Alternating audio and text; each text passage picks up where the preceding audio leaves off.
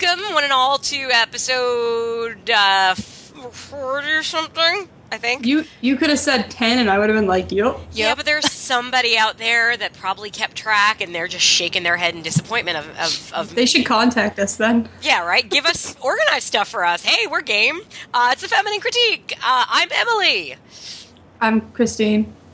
I'm Erica. Yay! So now if, well, first of all, I'm just going to give a quick disclaimer. If I sound like a 9-year-old boy today, it is because I am slowly healing from a evil cold that has attacked my throat and ears and nose for the past week, which is really fun. Seriously, everybody should try it. And anybody that's been in contact with me in the last week probably has. But you ladies are doing good? Yeah. Yeah, I'm okay, I guess. I'm currently downing Airborne because both my boss and her daughter have head colds. Yep. It's going around. Trying to avoid that, but other than that, all is good. Okay. Yeah, down that, because it is that time of year, as they say every time of year. Anything happens that it's easy to say that about. On today's show, ladies, what we be talking about? I don't know, Erica, do you remember? It's been a while since I watched either movie. I'm not sure. What were they called? Step Down? Yeah. Don't even. You could do that about Fast like, Five. Quick and Angry? Yeah. What is the one movie this year that I've seen in the theater twice? Step Up All In. All In. Wait, is it Step Up All In? It's Step Up All In. But it's the fifth one. It's the fifth one. I'm kind of annoyed that they did that because I've been complaining about the Fast and the Furious franchise not numbering their sequels. So it really could have been Step Up 5 All In. I didn't... Exactly. Like, they could have thrown a number in there. And this is such a sequel where, like, you can enjoy it without having seen the other ones, but all of the characters essentially come from other movies, so it is a sequel. I have insight into someone who's never seriously sat down and watched one of them seeing this one. Okay, I can attest to some of that. Awesome. We'll get there. So now, the other movie we're covering? Fast Five. Fast Five. My long-awaited review that I feel like no one's going to be as excited as I am for. Somebody out there is. I'm sure I brought a mother is listening, waiting to hear what we have to say about this. So yes, those two movies we'll be talking about. Before we get to that, ladies, what else have you been watching as of late? Well, this is always difficult for me because it's like months since I recorded with you. True. So I'll just pick some highlights. I saw Guardians of the Galaxy, but that feels like old news now. Yeah, that's last show. That's what I said. I was like, that's about a month ago, but I saw that.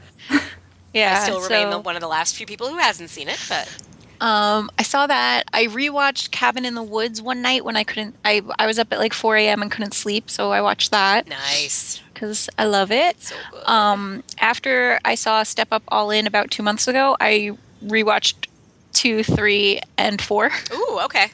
Yeah, I did 1, 2, and started 3, and then forgot that I was doing that. I should have done that. I fell asleep during 4, but I definitely actively watched 2 and 3. Is your ranking still the same, where 2 is your favorite? I just haven't, like... I don't know. 2 has a special place in my heart. Mm-hmm. Because 2 is the best one, Emily. Yeah. That's what you don't understand. It has the most moose, and I like Andy. I don't know. Me too. That's why 5 might be the best one now. It's true. I don't know, but 3 to me is where it just fully commits to just being all out 80s dance movie. But I understand the love for 2. I love 2. I just 3 is my jam. I watched half of 4, and then our subscription to Showtime, our free subscription to Showtime ran out, so I couldn't go back and watch that again. That's sad. You missed the last 45 minutes of dancing? Yeah, I did. I passed out cold. That's sad. I think that's really all I watched. I watched half of 2 different Tinkerbell movies because I work in a home that has a 3-year-old in it. Those are I've heard people say it before that they're far better than they have any right to be, and they really are. I was like, these are kind of cute. Like, I don't really have a problem watching these. Well, let's see. One was like The Secret of the Wings. I forget what the other one was. I want to know how they end, though. I don't know how they ended. So I'm guessing Tinkerbell lives. Well, I don't think she was ever in danger of dying. Oh, okay. I was just trying to use some logic there. So you're right then. Exactly. Yeah. But yeah, I think that's all I've seen. I haven't been to the movies. I'm going tomorrow to see Tusk. I'll tell you what I'm going to watch. I'm intrigued to hear what you have to say about that. I'm excited for it, but mostly because I know. Well, I'm like the last holdout Kevin Smith fan of everyone that I know. Yeah, I think you are. I am. I still love him, and I listen to Hollywood Babylon every week, and I know that he like littered the movie just with like podcast references because that's where the movie came from, is from Smodcast. He was like he was totally baked talking to Scott Mosier and was like, I should make a movie about a dude who turns another dude into a walrus. And that's basically where it came from. So like, I know there's like a ton of like Easter eggs for the podcast listeners throughout the movie. So I'm excited about that. But the cast, it's a great cast. And it's interesting. I liked Red State. It's interesting to see him do something else. So I'm excited to see that, which I'm going to go see tomorrow by myself. Nothing wrong with that. Yeah. Okay, I think I'm done. All right, Christine. That was good. Thanks. Well done. A round of applause. I haven't watched much. I feel like we're rewatching a lot of episodes of The Simpsons. Oh, you say that kind of angrily. No, but I'm trying to think of what has taken up all my time, because before we were finishing up Fringe, and that takes up some time. But, yeah, I watched Edge of Tomorrow. Edge of Tomorrow. Oh, the exactly. Tom Cruise one. The worst named movie ever. Such a forgettable title. What did you think of it? I haven't seen it, but... I really liked it. Ooh, okay. That's what I've heard from everybody. It did a lot of things super right. It's a movie like that, you know, at its core is repetitive. Right. It can be tricky, but they did a lot right. I was talking about it yesterday, and in mid-conversation, I forgot the title of the movie. Yeah.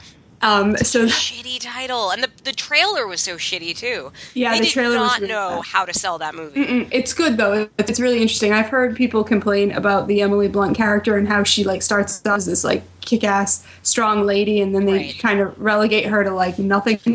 But like you can't really. I don't feel like you can complain about that too much because it starts off as Tom Cruise's movie, like it's his character. So to if you wanted it to shift focus onto her, then you wanted a movie that they weren't making. Yeah, right. Gotcha. But the original title, I guess, of the book is All You Need Is Kill, which is also a pretty shitty title. I think that's way better. But it's hard though to imagine. Okay, imagine the guy doing the trailer saying, "Tom Cruise, Emily Blunt, all you need is kill." Like, everybody would have made fun of that title. I don't think it would have flown. Well, a lot of people actually really like it. Like, a lot of nerds. It's a Japanese book, isn't it? Yeah, I think so. And they made it into, like, a graphic novel. But they rebranded it. And I guess the real title is still on it, but they've rebranded it as Live, Die, Repeat. I think better. That's real good. I think that, well, that's, I think, what the tagline was for the movie. Yeah, but they're like, if you Google it, if you think of it, or I'll put it on the page, there's like DVD covers that say, Live, Die, Repeat across it, and at the very bottom it says, Edge of Tomorrow. Edge of Tomorrow. Live, Die, Repeat. Edge of Tomorrow. Well, I think that's smart because it's one of the most forgettable titles ever. I would agree. I rewatched The Mist for some reason. Ooh, okay. I don't know. Did you watch it in black and white? Always. Yeah. That movie makes me cry like a crazy person. It's a rough one. Erica, where do you stand on that? I like The Mist. Yeah. I do, and I own it on Blu-ray. Actually, yeah. I think either last Halloween or the Halloween before, I was talking to Mike about it, and I was like, "You haven't seen it?" And he was like, "No." And I went out that week and bought the Blu-ray, and then made him watch it in black and white. Yeah. Yeah. So the black and white is so good. I agree. It really, especially because even at the time, some of the effects were a little. Oh, it solves the effects problem. So much. It's still hold up. Even rewatching it, like I don't know, it's got to be like 2 years since I've seen it. And the thing that they do in the movie that you don't, I think, notice so much. I think I noticed it from the commentary. Is all of the military are wearing outfits from different time periods. So it's like the one guy's wearing like a 1940s era World War II, and then another guy's wearing something from the 80s, and so on. And it's just, and the movie itself is pretty not timeless, but there is like a 50s attitude about it.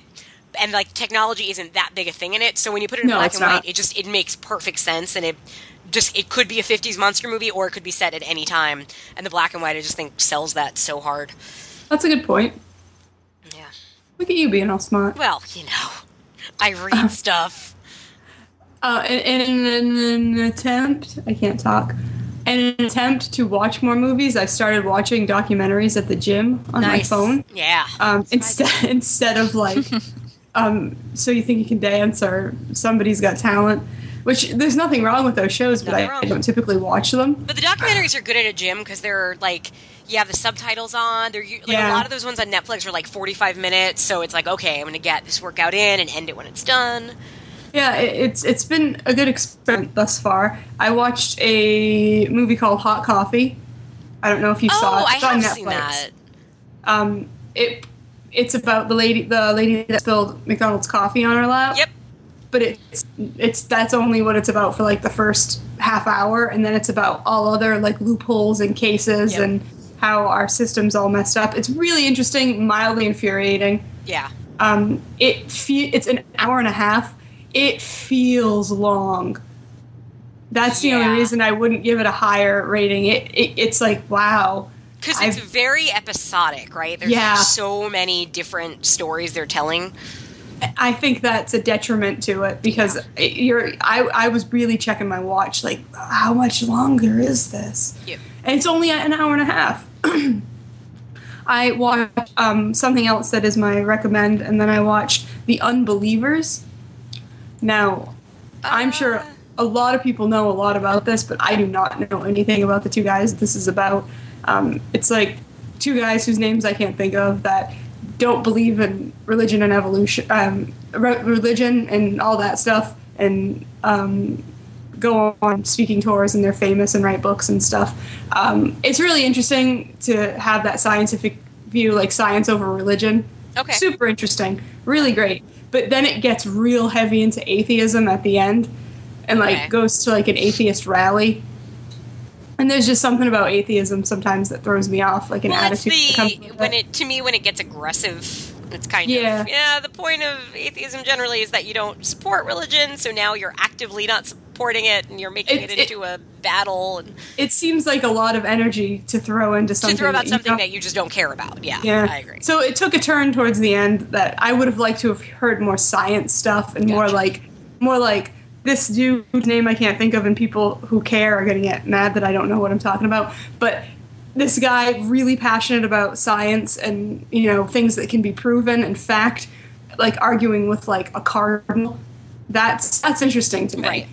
But then you talk to like Penn Jillette about atheism, and I'm like wandering out of the room. Gotcha. Or off the elliptical, as it were. Now you talk to Teller about atheism, and it gets very quiet. Yeah, it does. Really contemplative. Yeah, very much. And that's it. I really didn't watch anything. Okay, well, we recorded not too long ago. Yeah, that's true. Yeah. Thanks for making me feel better. Yeah, well, I'm nice. You really are. All right. I buzzed through a lot because I've been doing a lot of watching movies on my commute again. So a few that I went through.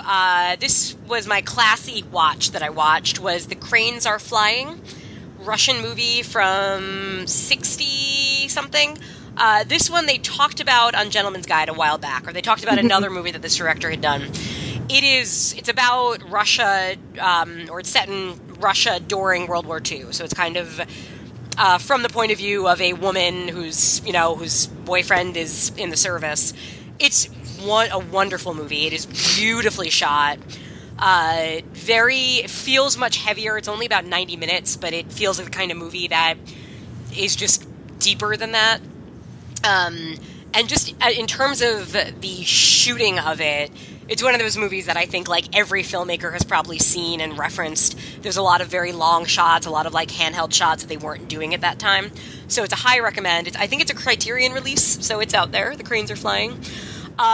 Then I decided to go the opposite route and follow your lead, Christine, and I watched Authors Anonymous. Oh, yeah, and you live Facebooked it. Oh, my God, this was so bad. Wasn't it? So bad. Here's the thing about bad movies, of which we know I love. bad horror movies are one thing, bad dramas are one thing because they usually turn up funny, but a bad comedy is really painful because it's trying to be funny and it's not funny, and it has to be a certain level of bad to be funny bad. Mm-hmm. And this was, so it's a Big Bang Theory chick who's also a producer on the film. Yes, which I found a little... Well, it's fascinating because they set her up as sort of like the one who's like doesn't want to just be thought of as like the pretty girl, except the whole point, like her character goes through so many things where it's ultimately just about how she's the pretty girl. Like she sells a screenplay and then starts sleeping with a wealthy author. Like all of this stuff that's so negative to her character. Chris Klein I've always hated, and he's like, he really, every time when he played, I said this on Facebook and I mean it, when he's talking earnestly, it always seems like he's going to drug and date rape you. He's just so unsettling. Terry Polo's trying really hard and it's unpleasant to watch. Yeah, it's there's really like bad. all these subplots that just get thrown out. Like it was just really bad. Told you. And I guess it was trying to make fun of people who say they're writers, which is a valid thing to make fun of. It could have been real funny. Yeah, like the thing it was going for I got, but it didn't, it was just not made by somebody who knows how to make movies, so it just wasn't good at all. So that was Authors Anonymous. It is, again, if you are fascinated by just movies that don't make any sense as a movie, go for it, but it's really bad. On Instant Watch, a couple of things. I watched a movie called Omnivores. Did I talk about this last time? I don't think so. Okay, it is a horror movie from Spain. Very well made. Looks great. Ooh, like and new? It's Recent? new. Yeah. It's I think like 2013 or so. I didn't. Oh, cool. I didn't recognize anybody associated with it, but it is. It's really well made. It's beautifully shot, and it is about this like upscale journalist who starts investigating these like private dinner parties, and of course it leads to a private dinner party where they serve human. So it's a cannibalism movie. It's a little icky, but the ickiness I think is handled really well because it's like there's some really gross stuff, but it doesn't feel gratuitous because you're watching them eat humans, so that's what you can see. And it was really, I thought it was very, very sharply made. So it's, and like the look of it and the sound of it, it all kind of, like I thought the tone of the movie really all was very cohesive, I guess. So worth a watch. A horror movie from the 70s called Schizo, which is directed by Pete Walker, who also did another movie I watched recently, and I can't remember the name, but he did a lot of these kind of slightly campy British horror movies. This one's about a woman who basically, when she was younger, a guy killed her mom, and now he's back following her. I watched it because it said she was a figure skater, and she's a figure skater for like the first scene, and that's it, so I was kind of mad. But it's actually really good, other than that. It's funny. It's kind of, it has that like very weird British dry sense of humor, but also some pretty good stalking scenes and everything. It's a lot of unreliable narrator. Is she crazy? Is she not crazy? But worth a look. It's one that I'd never really heard of that was on Instant, so go for it. Age of Dinosaurs, which is an asylum movie. Sounds like it. Yeah, it's fun. It's Treat Williams is in it. I love Treat Williams. There's dinosaurs in Los Angeles. They're made from computers, and they don't look very good, and they're eating people.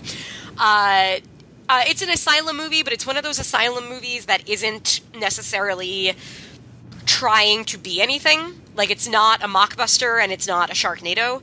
So it's just kind of a quickly made, goofy movie, and I enjoyed it. It's a good, like, Saturday afternoon, turn it on in the background kind of movie, I'd say. And there's some ridiculous stuff that's pretty amusing. Revisited one from my childhood, which was 1986's Invaders from Mars. Now on Instant Watch. I have very strong memories of it as a kid, and it kind of freaking me out. It's directed by Tobe Hooper. It was made... It feels like it's... The weird thing about it is I don't know who it was made for, because it's rated PG. It's like a child protagonist, but it's a little too mean and gross to really be aimed at kids. But it's not a Tobe Hooper horror movie that's totally made for adults. The effects are great. It's all practical effects by Stan Winston. Everything, the Martians look really cool. there's some really fun performances. Lorraine Newman's in it, Timothy Bottoms, James Karen, they're all great, Karen Black. But it's just kind of a mess. It has a stupid ending. Stuff doesn't really make sense, but it looks neat. So it was one that it entertained me, but I knew watching it that it was not that good. Yeah. A newer movie that I just watched this morning that just came on Instant Watch, The Sacrament, the Ty West film. Oh, that's on Instant now? Yeah, it just came on Instant. Oh. Yeah. I'll have to add that to October shock scare. Oh, no, it's a good October movie. Shock scare. It's tricky. Erica, you didn't see this, did you? No. Okay. I remember a lot of people talking about it. Yeah, Outside the Cinema did like a whole episode on it almost. Yeah, sometimes when a lot of podcasts talk about it, then I think I saw something when I didn't. Gotcha. Mm-hmm. So I think like in my head I was like, oh, I think I want to watch that. But I didn't. But they went through the whole movie, so I feel like I saw it anyway. You've seen it, yeah. I'd be curious what both of you think. It's Ty West, so it's well made. It looks good. It's Joe Swanberg, AJ Bowen, Amy Seymetz. It's like his usual cast, and they're all great. I don't really understand why he made this movie the way he did. If you want to tell the story of Jonestown, which is a really fascinating, interesting, scary story. It is. Why are you just telling me the exact story of Jonestown? Is kind of what I felt. I don't know. It felt like I didn't feel like he was saying anything that wasn't already said with "This happened in 1979" or whatever the year was. Yeah, I was kind of. It's scary. It's effective, but it just felt really, in terms of why he made this movie this way, I'm really confused. Yeah. So I kind of want to wait till you see it and then hear what you have to say about it. Well, I would like to see it because I feel like I am constantly charmed by him and his movies. Right. And I don't understand exactly what it is he's doing that works for me so well. Oh, I mean, I think he's a great filmmaker, and I think he works really well with his actors. Mm-hmm. He knows how to set up suspense, and in different ways, like House of the Devil, which is such a different pacing of a movie, and this one, he knows how to get the effect he wants to get from you. I just feel like he was trying to say something, but I don't understand what that was, because he could have. I don't know why he didn't do anything different with this material, I guess. So I want to hear what you have to say about it. Oh, well, I will definitely look at it. Okay. We finished Roots, the 6-episode-ic miniseries. It's amazing. Anybody out there who hasn't seen it should really watch it. It is so well done in every aspect. It's wonderfully acted, really effective. It will make you cry and feel really bad if you're white.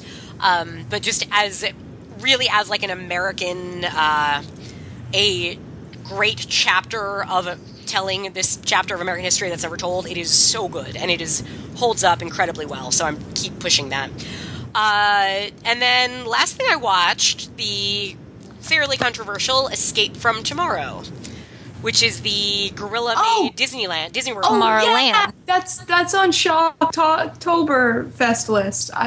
Did you like it? I actually did. I figured I would feel the way. What I had heard about it was, it is amazing to watch in terms of what they were able to do, but then the movie itself isn't that good. I really liked the movie.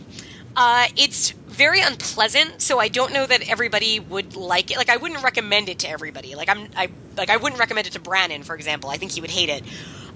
Because it's really unpleasant. The characters are unpleasant. You just feel kind of gross the whole time. It's very, it's a surreal movie, but it's really interesting the way it does that. Like, and part of it is just their limitations. They're not, they work with what they have. There's I know some complaints are that the character of the wife is just such a shrew and it just feels so misogynist. I don't think so. I think you're seeing everything from this guy's point of view, and I don't even think she comes off that bad in the end. Yeah, I would like just love to talk to more people about it. It's not 100% successful, but I think it is a really, for the plan of we're going to film a movie in Disney World, you could have made a much less ambitious movie than this one. Yeah. And I feel like he does actively try to tell a really interesting story with it. So it's a recommend from me. Cool. Yeah, it's been on the queue forever since it came on Instant, and I haven't watched it. I wouldn't be surprised if you just hate it, because I think I could understand anybody just feeling it was just kind of nihilist and hating everything about it. But yeah, I kind of liked it. Erica, you didn't see it, did you? No, I didn't. Okay. I was intrigued, but only because I want to see Disney World on film. And it's there. I mean, it is there. But I just always want to see Disney World because I haven't been in years and I want to go. Actually, I think we're going to go in January, but that's besides the point. Yeah. If you just want to see Disney World, you're probably better off going on YouTube and just watching people, like, running through the rides with a little camera phone. Which I do more often than I'd like to admit. There's nothing wrong with that. And then just now I had on mute the Law & Order SVU episode that had Hannah's mom in it from Pretty Little Liars playing an alcoholic who sleeps with her daughter's crush, who's also a teen alcoholic. So, you know, just my good way to end up the viewing, I figured. Yeah, so that's my bunch. Now, ladies, what are we going to talk about first? Oh, geez. I guess Fast Five. Yeah, there you go. Okay. All right, so we're going to take a quick break. We're going to come back, and we're going to talk Fast Five.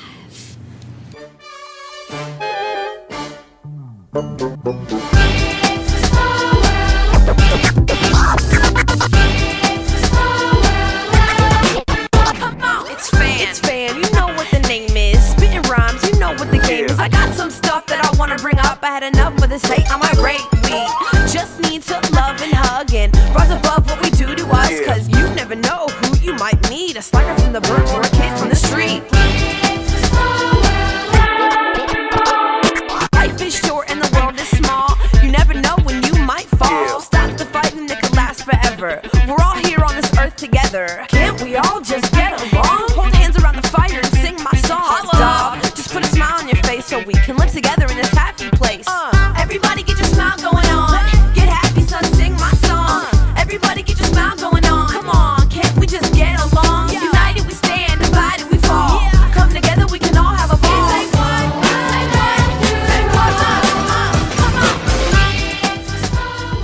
We're back now to discuss Fast Five. Now, this movie, directed by Justin Lin, who was the director on Parts 3, on Parts 4, and on Fast Five. Now, Erica. Yes. This, I know, is one that is near and dear to your heart, so why don't you walk us through the plot a little bit? Absolutely. It is my favorite. So it starts with Vin Diesel getting broken out of his jail bus. And then, you know, everyone has to flee the country, so they leave. That is the way this one starts, right? Oh, yeah, no, it starts with them breaking out. Because remember, I complained at the end of the last one that, what about all those other prisoners they're going to let free and all those people that are going to die? And in this one, they establish very quickly that nobody was hurt. Yep. They did. You were both really quiet. I was just like, did I start with the wrong movie? No, You could have, and I wouldn't have noticed. I really don't remember this movie. Well, let me refresh your memory. Thank you. So, Paul Walker and his girlfriend bust Vin Diesel out of the jail bus, and then obviously they have to go on the run because they're wanted criminals in the U.S. So they flee the country, and they kind of like... I'm trying to remember what order everything happens in because it has been a while since I watched it. But anyway, they leave and then they come back together in Brazil and they meet a familiar. They find a familiar face. Do you guys remember? Kind of. But I thought he died in the first one. From the first movie, he did not. Yeah. Did somebody die in the first one? One of their guys? I don't remember. Okay. Oh yeah, no, the skinny dude. Oh, the skinny dude. Okay, that's right. Because that's also what makes it the correlation to Step Up. I didn't know who you were talking about. So, somebody from the first film. I was like, Vin Diesel. He's already in it, guys. Couldn't remember. No, Vince. Yeah, that guy. I was looking up his name. I couldn't find it. So they get to Vince. It's Paul Walker and Mia get to Vince, and Vince is like, I have this job, and Paul Walker's like, we need money. So they do this job with Vince, and it's a little bit shady. They're stealing cars off of a moving train, which is a really fun scene to watch. It actually is, yeah.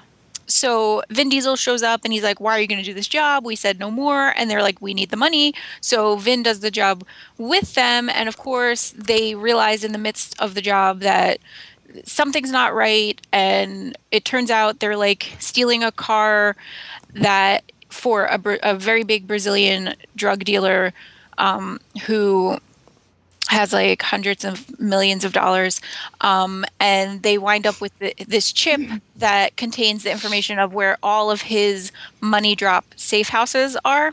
So they're like, all right, we're going to get the gang together. We're going to do one last job. We're going to one last job. It's always one last job. Yep. One last job. We're going to, I forget how much a piece they were going to get, but it was like $11 million a piece or something ridiculous. It was a lot of money.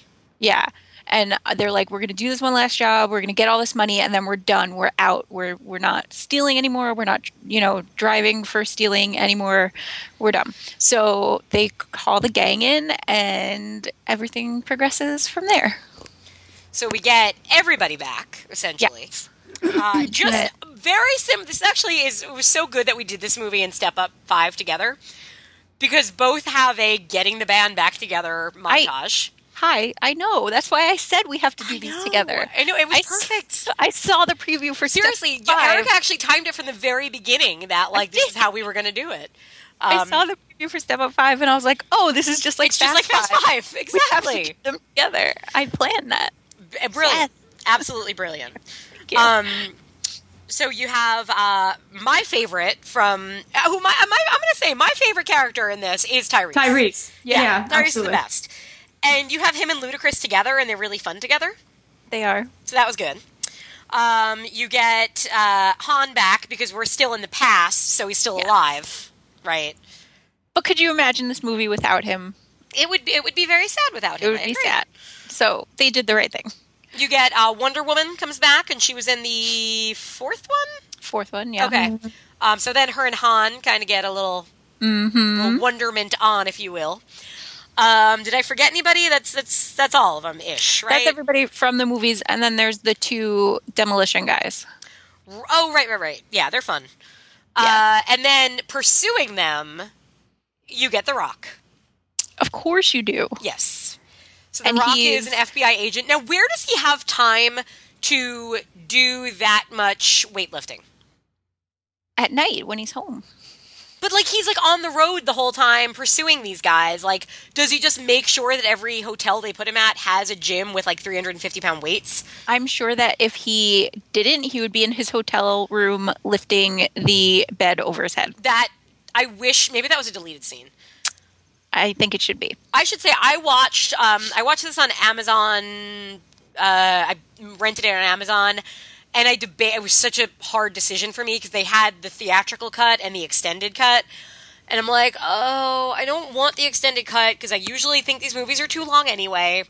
But otherwise I'm going to be asking all these questions and Erica's going to say, oh, well, it was all answered in the extended cut. So I just watched the extended cut. And I don't know that I have no idea what was in that wasn't in the first one. I'm like, the scene where Tyrese is eating graham crackers, was that in both cuts? Do you know? I honestly have no idea what the differences are because I think I've only ever watched it on HBO and rented from Optimum, which doesn't give me an option of which cut I'm watching. All right, well, do you remember Tyrese eating graham crackers? I don't really, but I don't. Okay. I love graham crackers and I love Tyrese in these movies, so I guess that's why that stuck out to me. The Rock gets a partner. Yeah. Who is the last honest cop in Brazil. Right, because she had some weird backstory about a husband, and then she became. Now, in real life, she's Thor's wife, isn't she? Is she? I think she is married to Chris Hemsworth. I thought he was married to a model. He's married to a normal person. I thought she was a model. What's her character name? Elena Neves? She might be a. Oh, I just wrote Chris Hemsworth as one word. She might be a Victorian. Her name is Elsa Pataki. Elsa, Pataki. She grew up in Madrid. Oh, that is her, isn't it? Oh. Yeah. She's married to totally Chris and they have natural. babies. They probably have children who are going to grow up and enslave us all. I don't want to sound like a creep, but I really didn't think she was like anything to write home about. I barely remember her. Was not Chris Hemsworth levels of hotness. I liked her. I thought she was Wait a cute. second. That's why I knew her. She was in Giallo. Yes, that's right. Chris Hemsworth is married to the lady from Giallo. Yes. He just keeps getting better. I know. Yeah, when I realized that, I remember like, oh. I don't know, I swear I thought she was a model. Maybe she was. She might have been a model at one point. Maybe because she was in things like Giallo up until recently, people were like, oh, she's a model. Well, she played a model in Giallo, right? Did she? I don't remember that movie. Oh my god, she used to date Adrian Brody? She is my hero. That makes sense. I'm going to steal her life. But which Adrian Brody did she date during I think Giallo? it was Giallo the one Adrian with Brody. Giallo Adrian Brody. 2006 Adrian Brody is still when I was into it. Okay. So she's in the movie. We also have Jordana Brewster who vomits, which, as we all know, when you vomit in a movie, It means you're pregnant. it means you're pregnant. And that's fine, I guess. It's a little subplot because it gives everybody motivation. And motivation to stay together because Vin Diesel was going to leave them again. Yep, and she's like, no, this is my family. I'm not going to lose my family. Yep. Except she's not Southern. Well, she'd be so much more interesting if she was anything. Oh, I'm Jordana so Brewster? bored by Is that who we're Jordana talking Brewster. about? Yeah. Isn't she the have worst? To be anything. I don't like her at all. I think she's so boring. And I'm going to tell you, I'm going to pull back the curtain and tell you a little story about my life.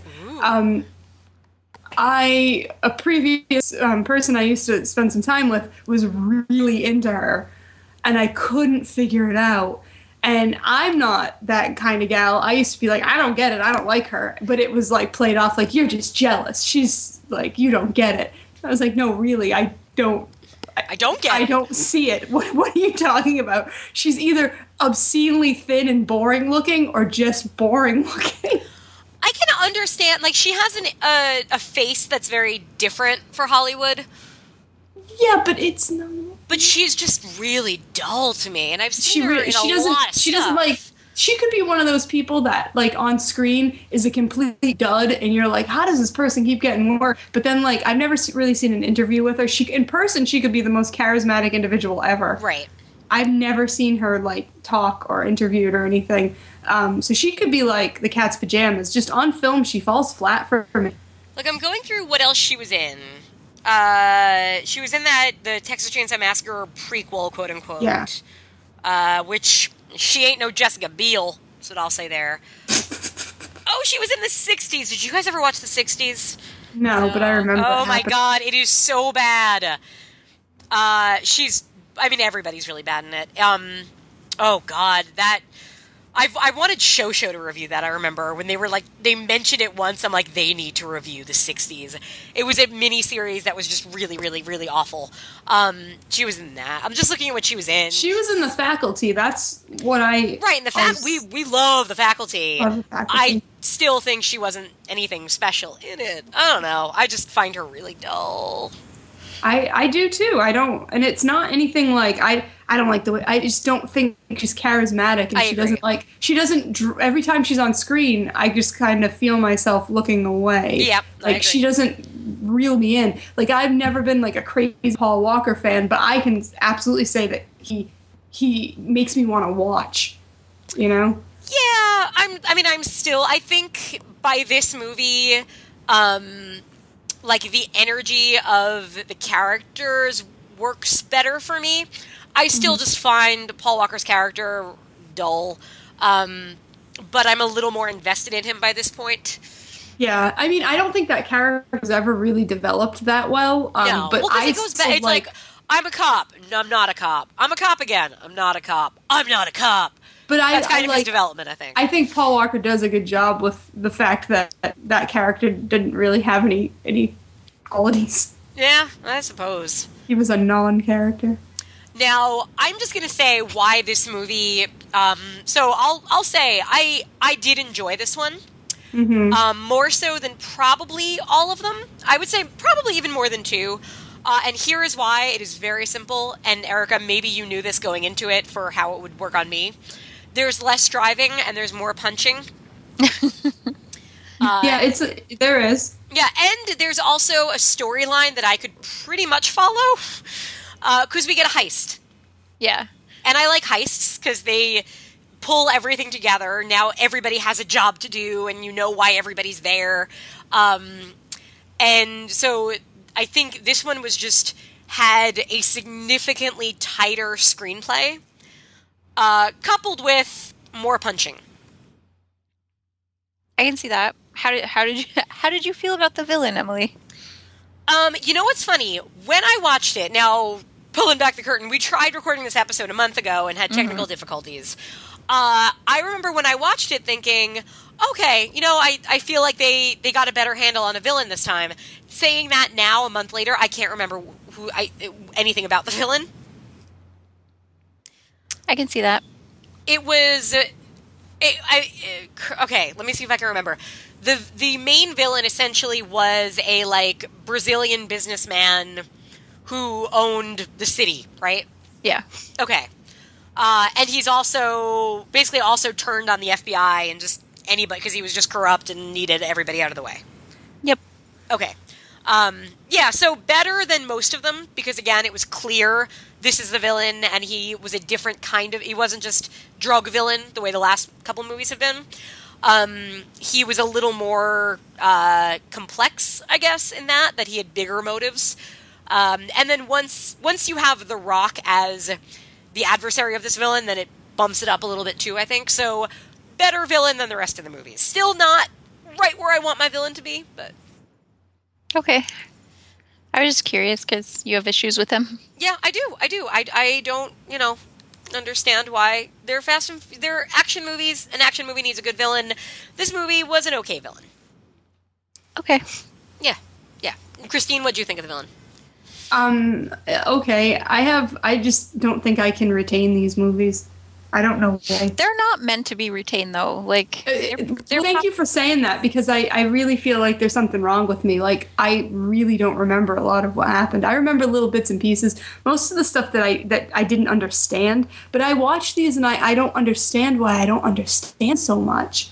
I think I'm trying to make sense of stuff that I'm not supposed to be trying to make sense of. Well, this was the first one where I felt like I understood who everyone was in the main storyline. Because in the last few films, I'm like, who are we after? Wait, what is, they're doing this elaborate car thing. What are they trying to do? What's the end game? And in this one, I think I followed it all the way through. Yeah, I think... I don't know why I did 5 movies, but... I guess, I got it and stuff, but then there were character choices I didn't understand. But as far as the villain goes, I was never like, this seems... the ramp up and, the stakes seemed equal to the action and what they had to do. Right. So, I guess that says I have no problem with it. Yeah. The heist, the whole, once you kind of know that, okay, they're going to steal this money, the movie got really fun for me. There's, a nice, probably 20-minute kind of midway point where it's everybody's getting something, whether it's getting fingerprints from this guy or... Yeah, that was very heist movie, and I liked that too. Yeah, there's the, they have to get a fake bank vault to practice on. There's a scene with a little remote control car that's really cute. They're all practicing driving to see who can actually do what they need to do. All of that stuff. See, I remember all fun. this. Yeah.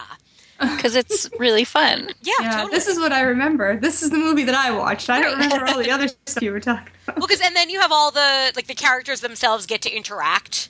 Yeah. And it's fun to have those really different, strong personalities from different movies now mismatched together.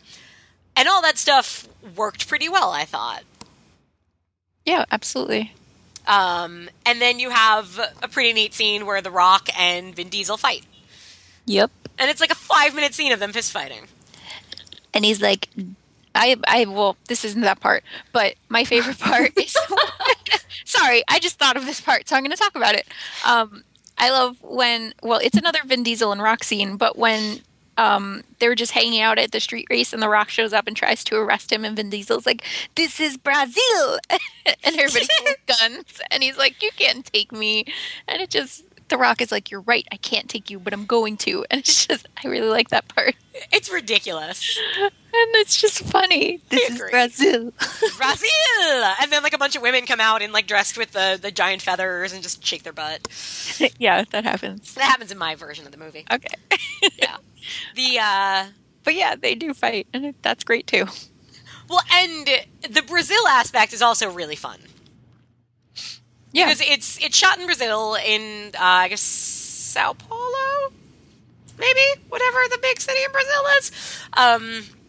And they use the city well. There's an early scene where they're running away from the FBI, and they're like, it's that same, like, the way the houses are, where they're, like, kind of a whole bunch of, like, really small houses up on a hill. I'm sure it's called something. But the Hulk did the same thing, the Hulk, whichever one, the one with Edward Norton. The one with Ed Norton. Yeah, where they're, like, really jumping from roof to roof. And, in and out of apartments. And yeah, and it's cool looking. I don't know how they actually managed to get away when it's 3 of them and one of them's pregnant, but, you know. It's cool, and it's fun, and it's different, and it feels like they decided to set it somewhere else and really make the most of that setting. So I did appreciate that. I appreciated the punching, as I said. Yeah, and it was having Dwayne Johnson in there also bumped it up, I think, considerably, because he's such a good screen presence. Comes in, they have, and you understand his character is kind of a straight shooting FBI agent. So he's got his job. He's not the bad guy. He's kind of your villain because you're technically supposed to be rooting for the Fast and Five gang or whatever they're called. But they set that up well. There's a couple of different storylines going on at once. It all comes together. Yeah, it was much more cohesive and enjoyable for that, I thought, compared to the others.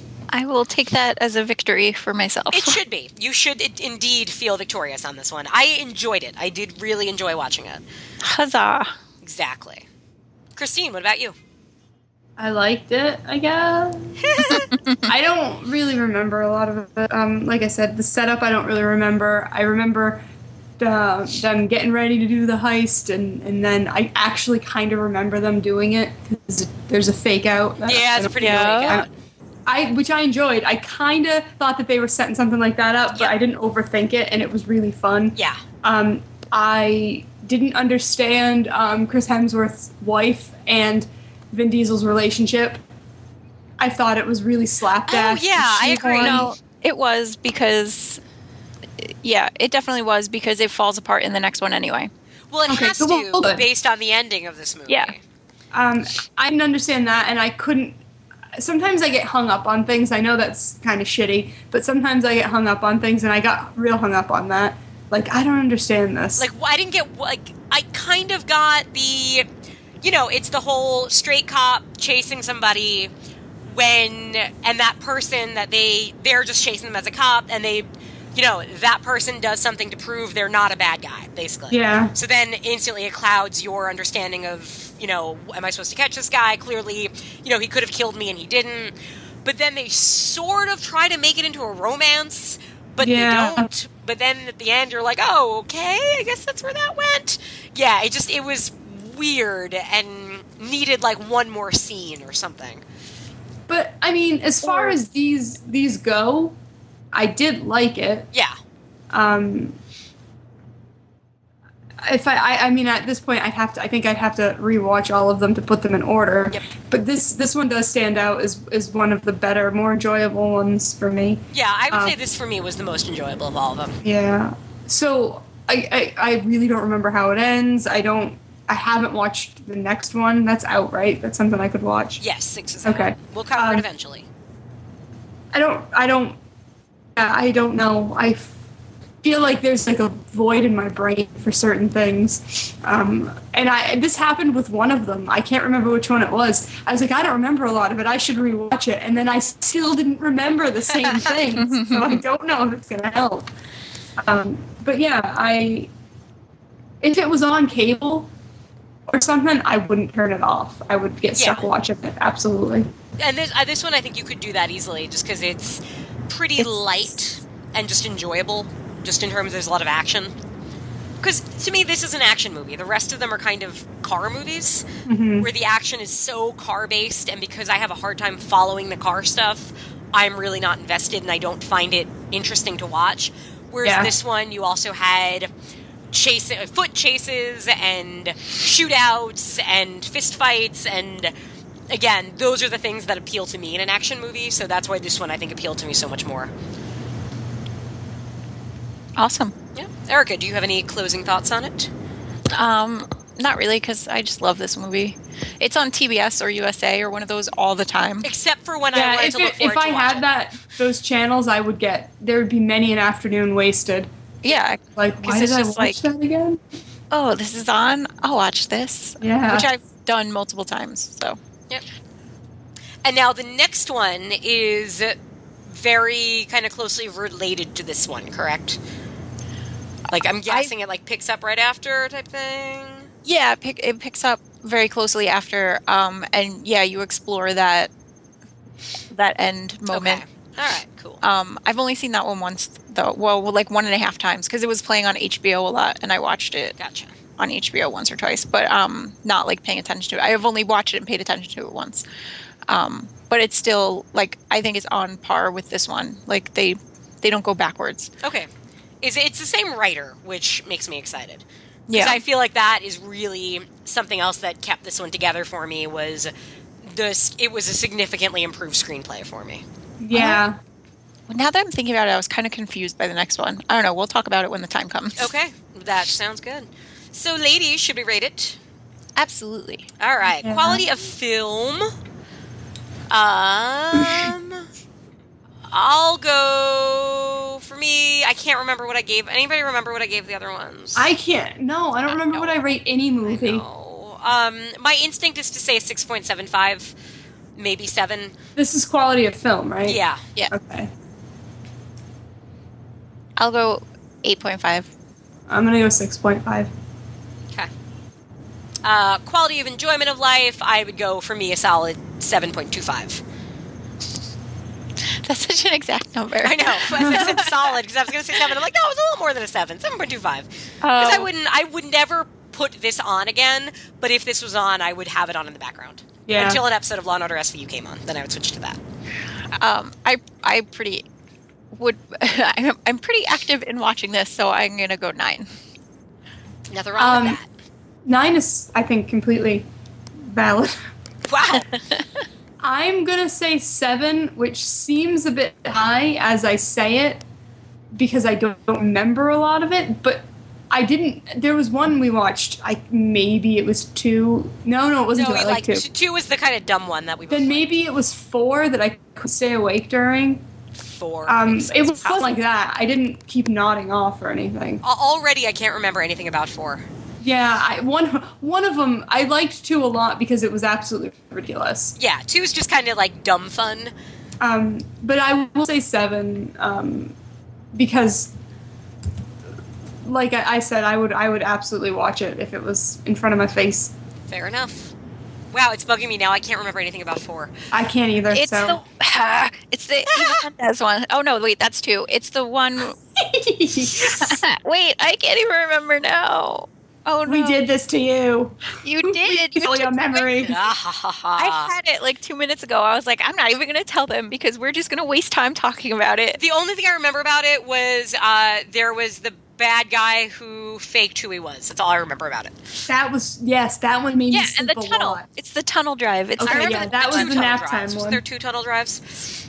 Yeah, there's 2 tunnel drives. Right. There's going in and then there's coming back out at the end. Yeah, Emily, Jesus. That makes sense. Where they're trying to bring down the heroin importer. It's the Mexico one with the border. That one I don't. That one. I'll go back and listen to what I gave that. Probably not anything that high. I hope I didn't give it anything that high if I can't remember. You gave it a 12. Oh, damn I suck. All right, so why don't we take a quick break? We're going to come back and talk about Step Up Ballin'. Imagine me and you, I do. I think about you day and night. It's only right to think about the girl you love and hold her tight. So happy together. If I should call you up, invest a dime, and you say you belong to me, and ease my mind. Imagine how the world could be so very fine, so happy together.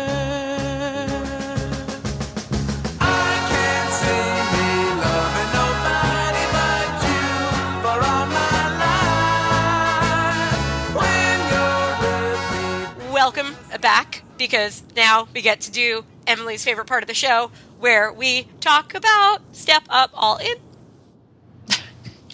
So, how great was this movie? How great was it? I feel like that's what the next 30 minutes are going to be, us going, it was so good. Oh, I could do that for more than 30 minutes. It was really good. Emily, I told you that, like, I have to get up super early for work. I have to get up at 6:30. So I don't ever sleep anymore.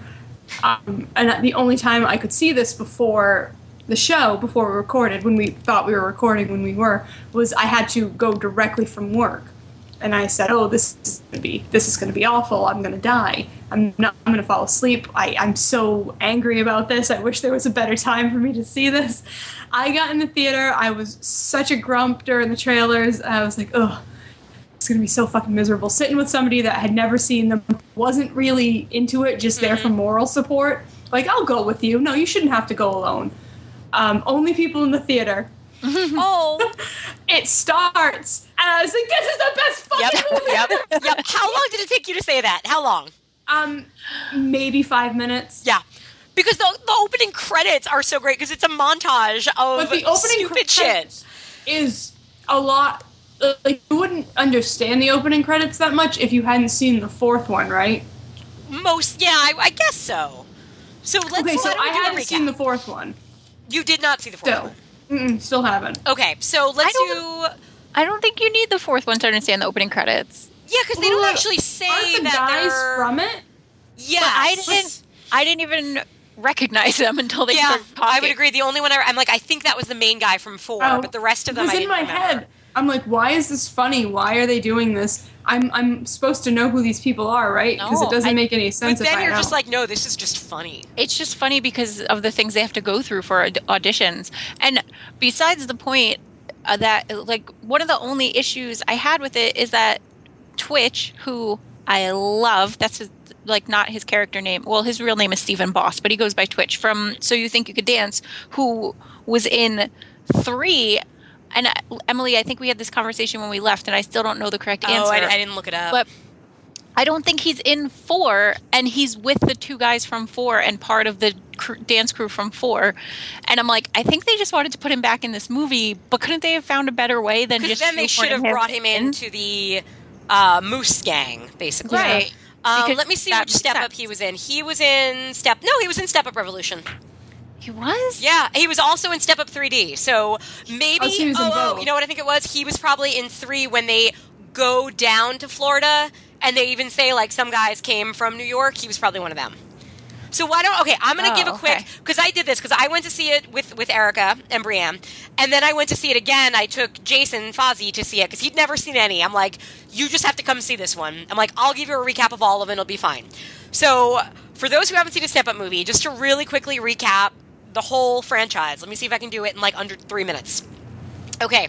In Step Up, it's set in Baltimore, and people dance, and Channing Tatum dances, and he falls in love with a rich girl, and they dance together, and nobody really cares.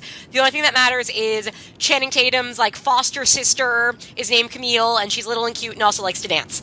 I'm sorry, Emily. I know you're trying to do this, but I have a big problem with what's going on right now. In what way? Camille gets introduced in the fucking first one and doesn't show up in the second one at all. No, yes, she does. She does? No, wait, damn it. I just watched the first one and the second one. You're right, she's not in 2. I remember, Erica, you and I had a problem with that, too. We were like, why isn't Camille in this? Andy in this movie. Yeah, it didn't make sense. Yeah, it does seem weird that they skip her in part 2. I agree. Yeah, Andy's like, character should have just been the Camille. character of Camille, yeah. Thank you. I got really confused. Oh, no, because I agree with that. when Camille shows up in the first one, I was like, geez, I don't remember Camille being in this. I don't think she's in the second one, though. And No, then she's watching the not, second yeah. one, I'm like, no, she's totally not. So she just ends up in the third one. And did they never comment on the fact that she lived with Channing Tatum? They never comment on that, do they? No, but the fact that she knows Moose in the third one, I think kind of implies that they all dance together and stuff. I guess. Sorry, I gaps didn't you mean have to to derail fill you, in. but this is my big problem with this franchise. I agree. I think a fan edit should reinsert Camille in part 2, and it would then you would have it like totally cohesive from beginning to end. Okay, I'm sorry. Please continue. That was rude of me. Oh, no. So that's the point. Yeah, is that Camille is then the person you meet back up with in part 2, because Channing Tatum comes back in part 2 just to talk to Andy, but we never established that they knew each other. But then I guess it's like, oh, she was also his foster sister. Yes. So True. Andy in part 2 is kind of, again, your wrong side of the tracks kid who dances, and she dances and meets up with Moose, who becomes the most important character of all time, in Baltimore, and they all just dance together, and there's a whole bunch of other wacky dancers in part 2. Part 3, we follow Moose to New York, where him and Camille go to college at NYU. Him and Camille end up as a couple at the end. While there, Moose also meets up with a bunch of dancers. Move on to part 4, where we forget everybody for a while, and instead we take like one character from 3 who goes down to Florida and meets up with boring Ryan Guzman. What is Ryan Guzman's character's name? Sean. Okay. Your token, forgettable, good-looking white guy. Isn't he so boring? Oh my god, he's so boring. And he's supposed to be Spanish, but he's the whitest Spanish guy ever. So Sean heads a dance crew called The Mob, and they're trying to save their town, and they save their town at the end of the movie. Moose comes back to help them. Now everybody's friends. And at the very end of part 4, spoiler alert, Christine, Okay. but it's not because you knew it from this movie. Should I stop listening? No, you should listen because they say it in this movie, so it doesn't matter. The end of part 4, Sean's crew, The Mob, gets a deal with Nike to film a commercial. Uh-huh. And that's where we I know start. that. At the beginning of part 5, we are starting with Sean and his friends and his crew, The Mob, are in LA. We find out from one line that they have filmed their Nike commercial, but after taxes and split between 11 people, they don't have that much money left. That's a really good point. Yeah. People forget about taxes, everybody. They're very important. So now you have Sean, his crew. They're really dejected because they can't get any audition. Because every time they go in for an audition, there's this one guy whose name is, what's the name Jasper? of the bad guy? It's Jasper. Jasper, who's like this, like, tiny little dancer, who keeps getting jobs. So they're dejected. Sean's friends go back to Florida. They leave him there. But Sean meets up with Moose. He gets a job working for Moose's grandparents' dance studio, which is amazing, and we'll talk about that. And then there's another competition, so Sean rallies up Andy from part 2, and Moose, and all these other characters from all the movies, and they form their own crew, and then they all go to Las Vegas, and it's amazing. Well, technically, Moose rounds up Andy. Sean doesn't know Andy. True. Yes. And that is... okay, so let's talk a little bit. So we all agree that Sean is a really boring, a terrible actor, right? Yes. Yes. Now, he was on Pretty Little Liars. Yes. He was Arya's kind of boyfriend, briefly. Nothing much came from it. It wasn't very exciting as a storyline. Except that Brienne is convinced that he's A. Which would be awesome, and I'm totally on board for that. He's really, really boring. Like, as an actor, there's the scene where Andy, like, where they're all going out, and Andy's like, we're going out, so whatever you want to do. And it's like this, like, minute of him trying to make up his mind, but it's really uncomfortable to watch because you realize how bad of an actor he is. Like, his face just does, like, 3 things, and then he's like, wait, I'll come. But it's just this amazing moment of just... really, really awkward acting that's kind of notable, so I had to mention that. Now, Andy. Andy is from part 2, Brianna Evigan, who is in a whole lot of horror movies. She was in, and I say this every time to everyone, she was in that episode of Fear Itself that I think it was Darren Bousman's episode. That would make sense, because she's been in a couple of his films. Called New Year's Day, about a zombie thing that I thought was the coolest thing I had ever seen, and I was super excited that she was in it. I've never watched Fear Itself, but I would watch that episode. We had half an episode where we discussed it, and went episode by episode through what's that other show Masters that's not of Fear Itself? Yeah, that one. And we talked about Fear Itself. It used to be streaming. I used to be able to find it. I can't find it anymore, but she's in that. And I really like her. I think she's fantastic. She has a really great, I don't want to say, it's not presence, it's just like her kind of, she has this great, like, smoker's voice. She has a really deep, husky voice for someone that's really, like, little and small. And there's something I think really kind of like just sexy about her. And I've seen her in a couple of movies. I think she was in that Tiger movie, Burning Bright. She was in A Mother's Day. She was in the other Darren Lynn Bousman musical that wasn't Repo. That like Devil's Carnival movie. I wish that you had seen my face. I just made a face that was so confused. Oh, no, it's called The Devil's Carnival. It's yeah, on I remember it. I yeah, remember it now. It's weird. But she's just kind of like I think a fun person to have in a movie because she has that sort of like chip off her shoulder type charisma, I guess. Yeah. That being said, I think she's the least talented dancer in this movie. Oh, no, yes. I went there. Okay, the scene where Sean meets her and they dance in the fashion shoot, which is so awesome because it's a fashion shoot and they're dancing, but, like, all she's doing is shaking. Right? That's a terrible scene, though, with all due respect. No, it's an amazing scene. There's, like, a fashion model on a swing. There's, like, mannequins. There's hats. It makes no sense. There's so much hat stealing in this movie, by the way, that it's so great. It's a really wonderful scene. It's a great scene. It's just that I think her dancing is like where you're like, yeah, sure. All right, so you think that's a wonderful scene. Do you also think when they go to the sign graveyard and dance on that tilt-a-whirl, oh my you think God, that's a Erica good scene? went to the bathroom at that scene, Christine. I didn't see that. I wish I could have been you, baby. Erica, something's gonna happen. And then when I watched it with Jason, during that scene, we were both just, like, giddy. And, like, afterwards, I looked at him, I'm like, Erica went to the bathroom during that scene. And he was just like, oh, my God. I'm sorry. I'll see it eventually.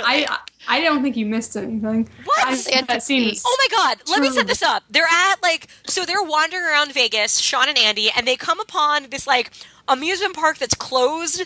But no, it's not. It's the sign graveyard. Well, it's a sign graveyard, but then they go on, like, there's, like, one of those rides. It's like the, it's not like a, what is it? It's like the scrambler, the tilt-a-whirl kind of thing. But there's a guy, like a security guard, sleeping in the operation booth. I thought it was the ride operator. It made no sense. Logically, none of that scene made sense. But it's so great because he wakes up and he sees these two dancing and he smiles and he turns the ride on. It's so great. Yeah, because everybody in this movie is all about promoting dancing. He could have killed them. No, he knew. Maybe he was trying to. That's how I want to read it. That's a great horror spinoff. That's why he smiled. You really like in 3 the Moose and Camille dance. Oh, the dancing on the street where everybody's complaining because they're like destroying New York property. I love that scene. I hate that. What? Oh, Christine. What? Is it because the realist in you thinks if they were doing this, I'd be really annoyed? Yes. I don't like nonsensical dancing. I like when they're this is a fucking competition. You dance. That's what I like. Oh, see, that's the thing about these movies. These movies are musicals, just with dancing instead of songs. And when it embraces that, and I know that's your argument for 3, and I completely understand, but when it embraces that reality, I am immediately out. I do not like it when it you know what, though? I think that just speaks to one of the differences between you and me as film fans. I love musicals, and I love a musical where somebody just breaks out into song and everybody knows the steps. That's just something that I grew up with, that I just gravitate towards. And that's why I love this one.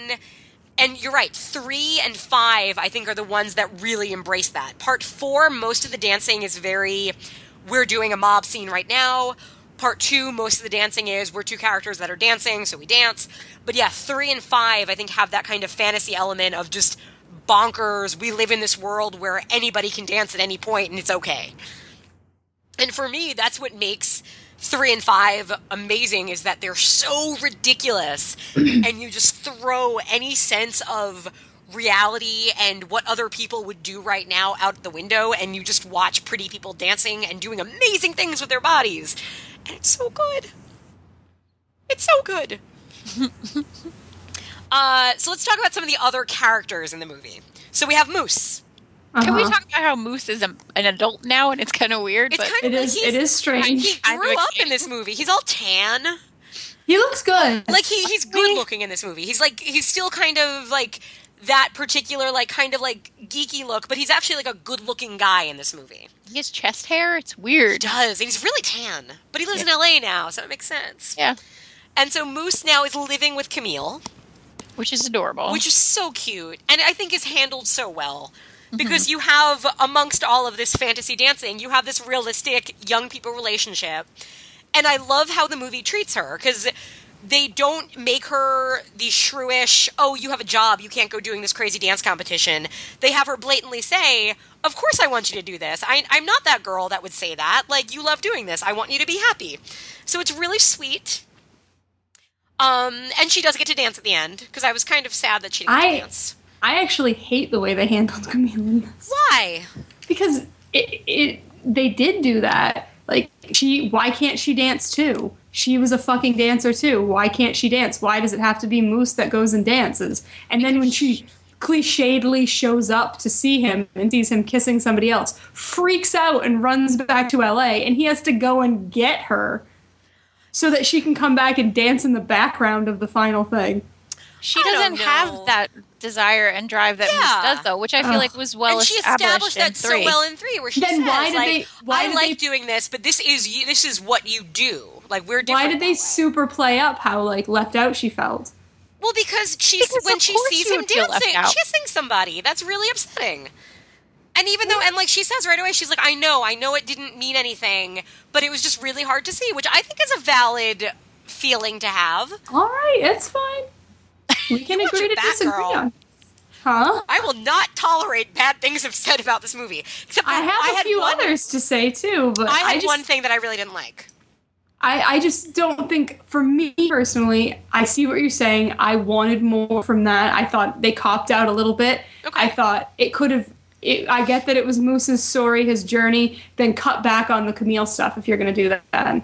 Don't have her be so forefront and not use her as a dancer. That's all I'm saying. Okay. I mean, I think there is even something to, because I think this even plays into the bigger story. Because when Moose says, when Camille sees him, Camille runs away, and Moose says, guys, I have to go.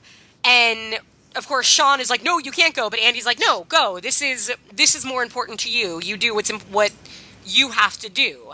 And I think that's important to establish characters and different motivations. Mm-hmm. Because even though, I mean, one of the weaknesses, but again, I expect this in every step-up movie we've had, which is that the male lead is always really boring.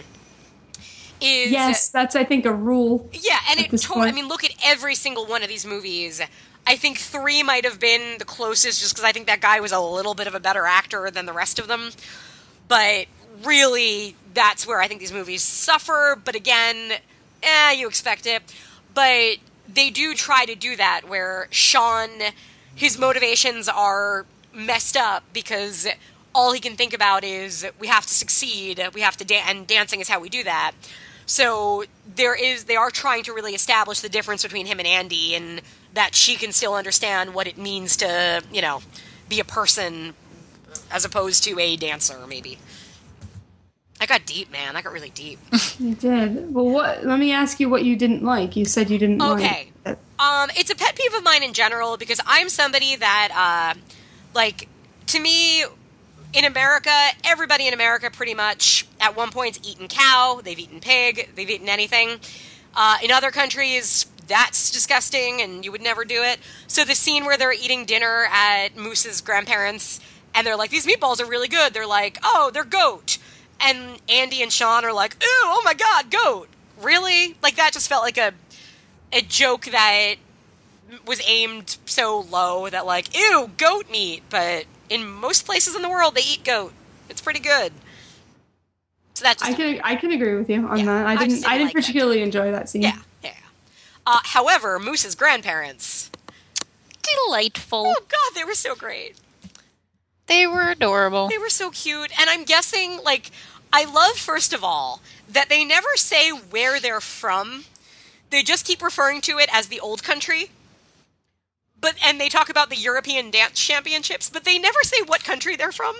And I like to think it's like some fictional, like, fairy tale country in Europe. I liked that. I think that the whole setup of them running this dance academy was maybe an homage to Strictly Ballroom. The way that was handled, maybe. I don't know for sure, but it felt like it. And I felt, and now I don't know if you ladies, Christine especially, agree, did you feel a lot of parallels to the Muppets Take Manhattan? Not a lot, but I get what you're saying with that. Yeah, because you have the, obviously the scene where they all leave Sean, and it feels like the scene in the diner where they all leave Kermit.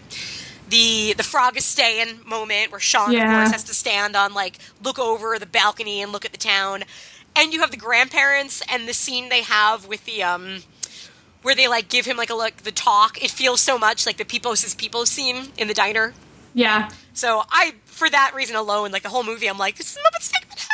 I just met a girl who, her yearbook quote was that.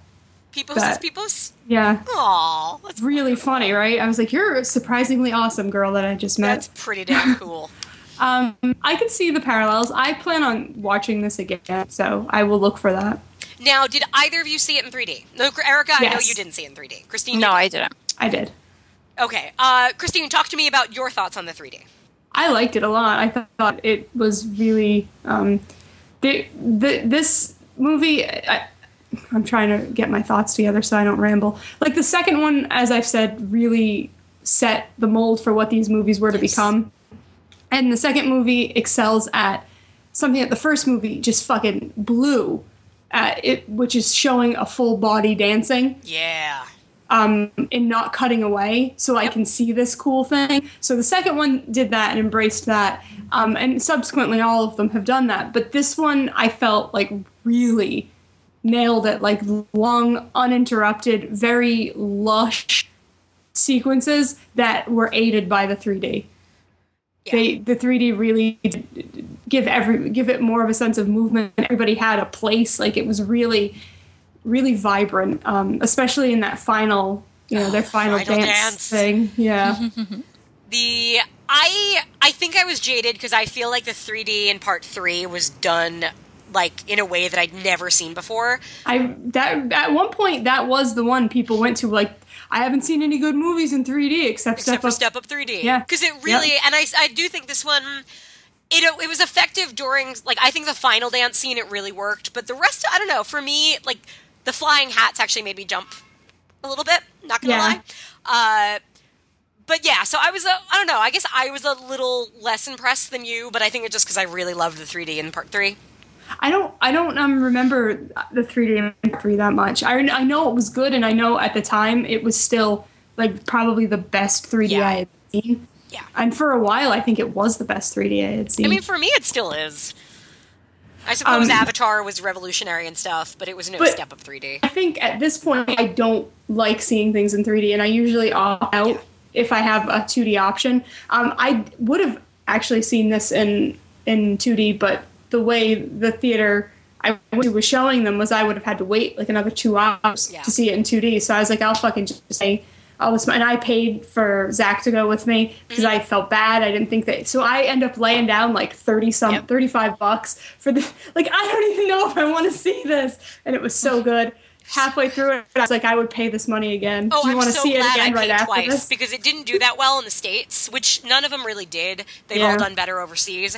So I feel like, no, I'll give it more money. Keep making these movies, please. Yeah, I thought the 3D looked really effective. I thought it was good. Yep. Yeah, I was really happy. Other characters of note, we have the Santiago twins. Yep. Who I don't really like, but was super happy to see them come back. I love them. They're so fun. They remind me of, like, the Weasley twins in Harry Potter, only they dance. And, I mean, Erica knows how excited I was, because as soon as I realized the bad team had twins and they were women, I was like, oh my god, there's going to be a twin-off. There's going to be a twin-off. And there was a twin-off at the end. Spoiler alert, there's a twin-off. No, that was cute. That was really cute. I was so like, because when we went to see it, we went at what, like 10 a.m. on a Sunday, Erica? Yeah. And like the three of us, as soon as the first dance battle happens, and like when there were twins, I know like me and Brianne were both like, oh, there's twins! There's twins! Because when you have twins in dancing, you know they're going to do shit with it. The bad team also had the double jointed guy. Yeah. Man, that was kind of cool. Really disturbing, but cool. Like that scene at the end, that in 3D was actually really unsettling. Let's talk about the wardrobes in the movie. The clothing. Let's talk about Andy's choice of clothing in the movie. Dancers have a weird sense of style, though. We went to Fordham, we know that. That's true. That's really true. It's all They about wear, they wear like loose- weird layers because like this knee is bad and they have to keep it warm, but this one works better when it's Right. cold, and like they do a lot of weird things. And yes, Andy wears a lot of very strange layers. Right, so they'll wear like a half shirt that has the print of a black bra on it, but then it's open in the back, and underneath is a black bra. Yeah, that outfit was really challenging for me. I didn't know how I felt about it. I'm sorry that her clothing challenged you. It challenged me. What I loved too was the scene where they're getting ready for their battle against the mob. And so they're like getting ready for it, and it's like it's taken so seriously, but wait, what was the Elementrix, which I don't understand what that name means. Did they explain it, or they just put letters together? Well, isn't it a play on like it's elementary, maybe like they're I dancing guess like so. that's how I took it. I guess I just wasn't sure if there was something more to it. If like the letters meant something, but I guess not. But so Elementrix and Sean, My question was, how did everybody know how to say it? right, Without, and like, how to spell it, because it was. I would have needed somebody to explain it to me. Yeah. So, but they're like lining up to get ready to go in, and so Sean is standing next to his old best friend, whose name I can't remember. But so they're like ready to go in, and like he's like, I can't believe we're doing this, man. We used to be best friends. But as he's saying this, he's like tying his bandana, and Sean's wearing this like weirdo carnival-esque outfit, and it's just so great because it's everybody plays it so earnestly, but they look so ridiculous, and then they dance off, and it's great. We have to talk about Vlad, because not only do we have a twin off, we have a robot off. Which was cute. Oh. Oh my god, it was so It good. really was. I couldn't remember who Vlad was. Now I do. Oh, Vlad the human robot, who, this is the first movie where I realized how good looking he is. Oh Oh, yeah. he's very good. He's a looking. handsome man and very tall. And they use him so well in this because they don't let him talk the whole movie. And then something else that's really cool is they never show him regular dancing, but then at the very end, which stay for the credits, people, because they do outtakes.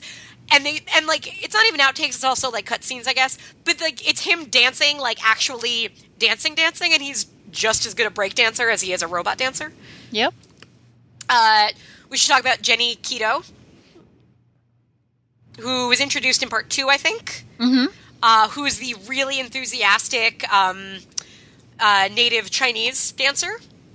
Yes. Who, the best part about my viewing experience the second time around when we went to see it, the theater was like actually kind of full for a Thursday night, and there were a lot of like old teenagers there. And in one scene where like she's kind of wacky and does her thing, somebody in the back of the movie theater shouted, "I love Asian people!"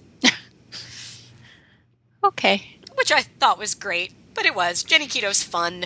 There's a whole, another little subplot is between Chad, who is the ballroom dance teacher at Moose's grandparents' place, and Chad is kind of like your Pepe Le Pew-like character, who's got it for one of the girl dancers, but like he's like really overly ridiculous about how he pursues her, and he's awesome and funny, and I loved him. I forgot about him until you brought him up. Yeah. Oh, how could you? He has the breakdancing scene. I do love him. I just forgot. Fair enough. And probably the last like main thing to discuss, because we can't ignore her, Alexa Brava. MVP of the movie. Oh, so good. I loved her. So So the whole like main conflict is that there's a dance competition sponsored by VH1, and the movie even makes a joke about VH1 and like, haha, yeah, we watch VH1. And it's called The Vortex, and it's like kind of like a gladiator like thing, only with dancing. And the host of it is Alexa Brava, who is essentially Effie Trinket from the Hunger Games. Yep. She has these ridiculous outfits and talks ridiculously, and she's amazing, and she's played by the girl from Coyote Ugly, who apparently is drinking virgin blood because she hasn't aged a day in 15 years. It's all pretty super, I'd say. Yeah. So, I'm just going on and on. Because I just agree with everything you're saying, so I'm just sitting here nodding. Christine? Yeah. I like everybody. It was I told you it was exciting to see everybody. I clapped, and I was kind of glad I was the only person in the theater. Yeah, it was exciting to when they were driving around picking people up, and Moose was like, I know this guy. Like, I liked seeing everybody. I liked the group coming together. Quite a few montages. There was, and I liked them all. I really, like, for me, that final dance, I mean, they had the boxing ring one. Which was pretty cool. Which I really enjoyed. I thought it was really good. The dancing in this is fucking impressive. Yeah. The end battle where they show, like, the bad rival team, they were so good. I was like, they're so good. What are they going to do? How are they going to beat them? So then my favorite thing about 2, and probably the whole series in general, is water dancing. I love when people dance in water. Yes. I'm a child. So I said, I turned to my left and I said, oh, I love water dancing, but I don't think they're going to do any water dancing. That's so played out. It's basically my internal monologue out loud. And then they did sand dancing, which is just they like did motherfucking water sand dancing. And they did fire dancing.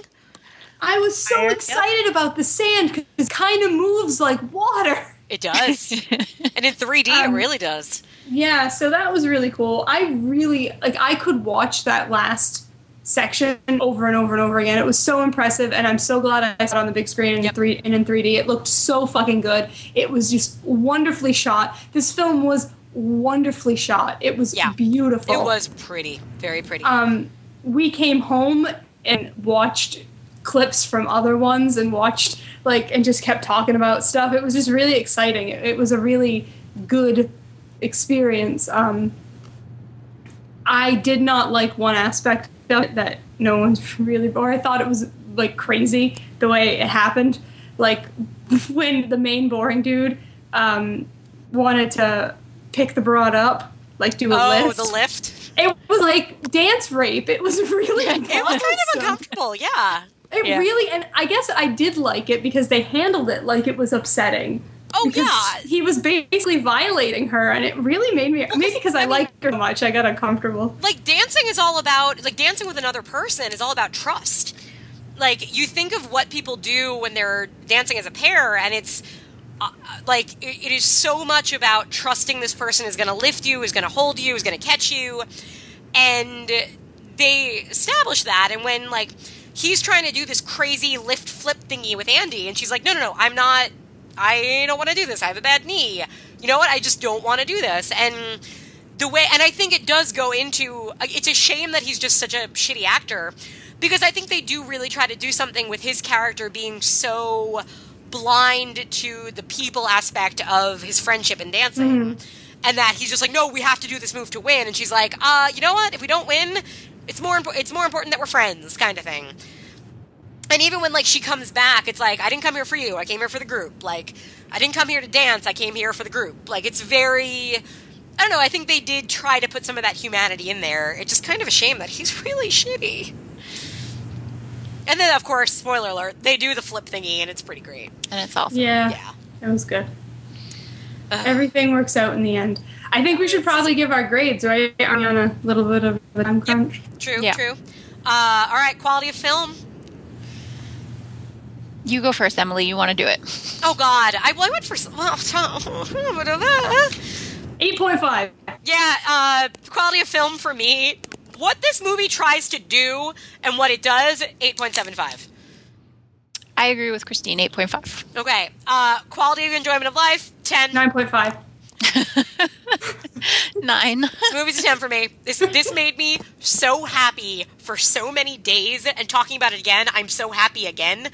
My only complaint is, when are they going to just do a master Blu-ray edition of the entire Step Up everything? Yeah, it's not out there. There's like a British one, but I don't even think they have special features. That's one of my complaints. They need to release them all in like a really nice box set. My second complaint is, why wasn't this movie 4 hours long? Yeah. I just never wanted it to end. No. I could watch it on loop for days and still watch it on loop for more days after that. So good. Okay, so that was Step Up All In. Obviously a recommend, in case you can get our gist. Netflix recommends, ladies, do you have them? Yes. I have one. Okay. Erica, what you got?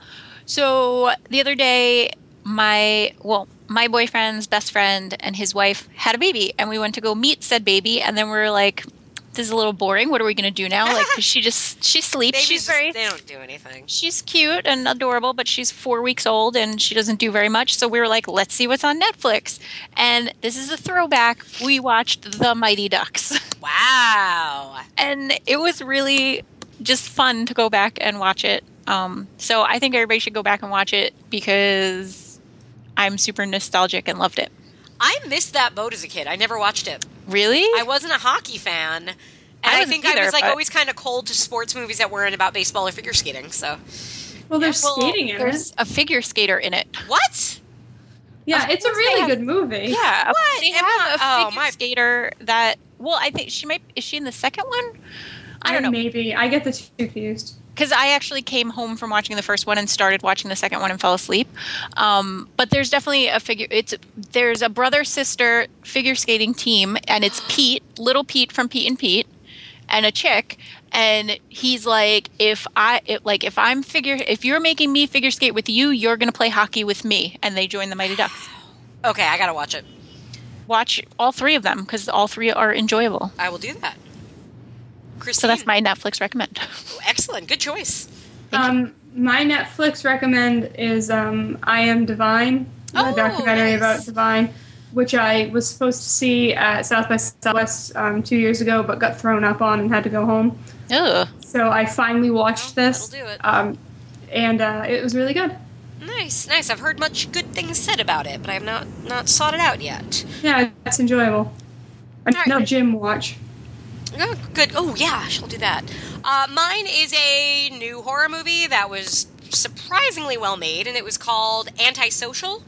Has a really shitty generic box cover art where it's just like a girl holding an axe, and it doesn't look like it's going to be any good. It is kind of a Facebook horror movie where a social networking site that's not Facebook but is Facebook essentially is causing a zombie virus, which sounds like a really stupid premise. Sounds like it's going to be handled really poorly, but movie just knows how to do it. It's really well made. First-time director, and he does such a good job. And it also, you could tell it's made by a fairly young person because it understands how people talk and act when it comes to something like Facebook. So it doesn't feel like... I mean, maybe it would be dated in 5 years, but it feels exactly what a horror movie about Facebook would be. So I was really impressed with it. It's called Antisocial. It's a good little watch. Now, when we'll give a quick introduction of what we're going to cover because people plan ahead. 2 episodes from now, we decided we are all going to cover Gone Girl, the movie and the book. And we are going to spoil the hell out of it. So, yeah. Just in case you're like, you need some time to read, everybody should read Gone Girl, I would say, right? Yeah. Absolutely. Yeah. That movie comes out October 3rd, so sometime in October we'll have that show. But the next episode, and Erica will join us for that one, the next episode that Erica's welcome to join us for, but Christine and I will cover. Christine, you picked... Oculus. Yes, the new-ish evil mirror horror movie. I decided to pair it. I didn't really understand what Oculus meant. I thought Oculus had something to do with, eyesight. Apparently it's something a little different, but still, I figured we talked about this movie a long time ago, and I thought maybe it's a good one to cover. How about we pair it with blindness?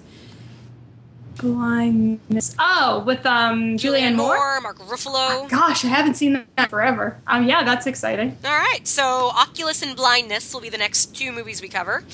And with that said, I think we can agree everybody right now should find a dollar theater and go see Step Up All In. Absolutely. Yeah. Or write a letter to their congressman to make more Step Up movies. Both. Yeah. On that note, everyone, bye-bye. Bye. Bye.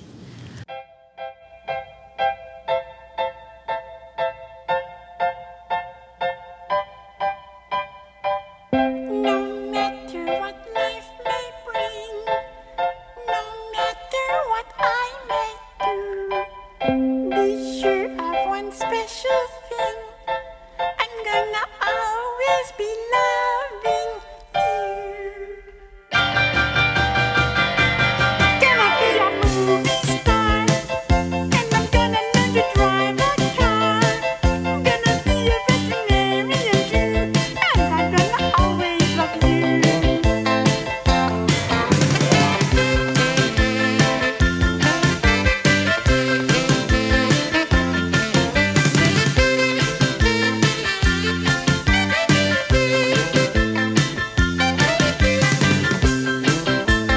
I'll be the cutest model you ever saw, and then I think I'll study criminal law, and I'm gonna learn to scuba dive too, and I'm gonna always love you. Mama, Dada, poop, poop, chihuahua. Mama, Dada, poop, poop, chihuahua. Mama, Dada, poop, poop, chihuahua.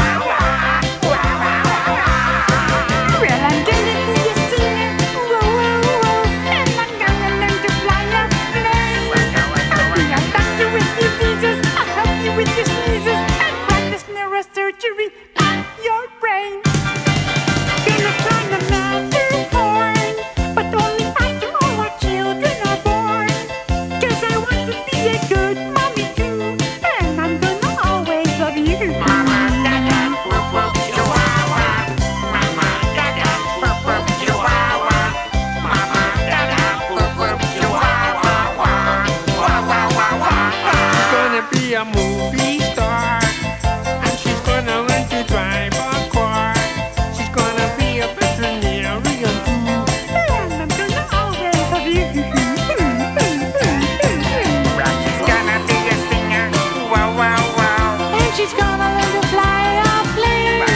She'll be a doctor of diseases and help you with your sneezes. And practice neurosurgery on your brain.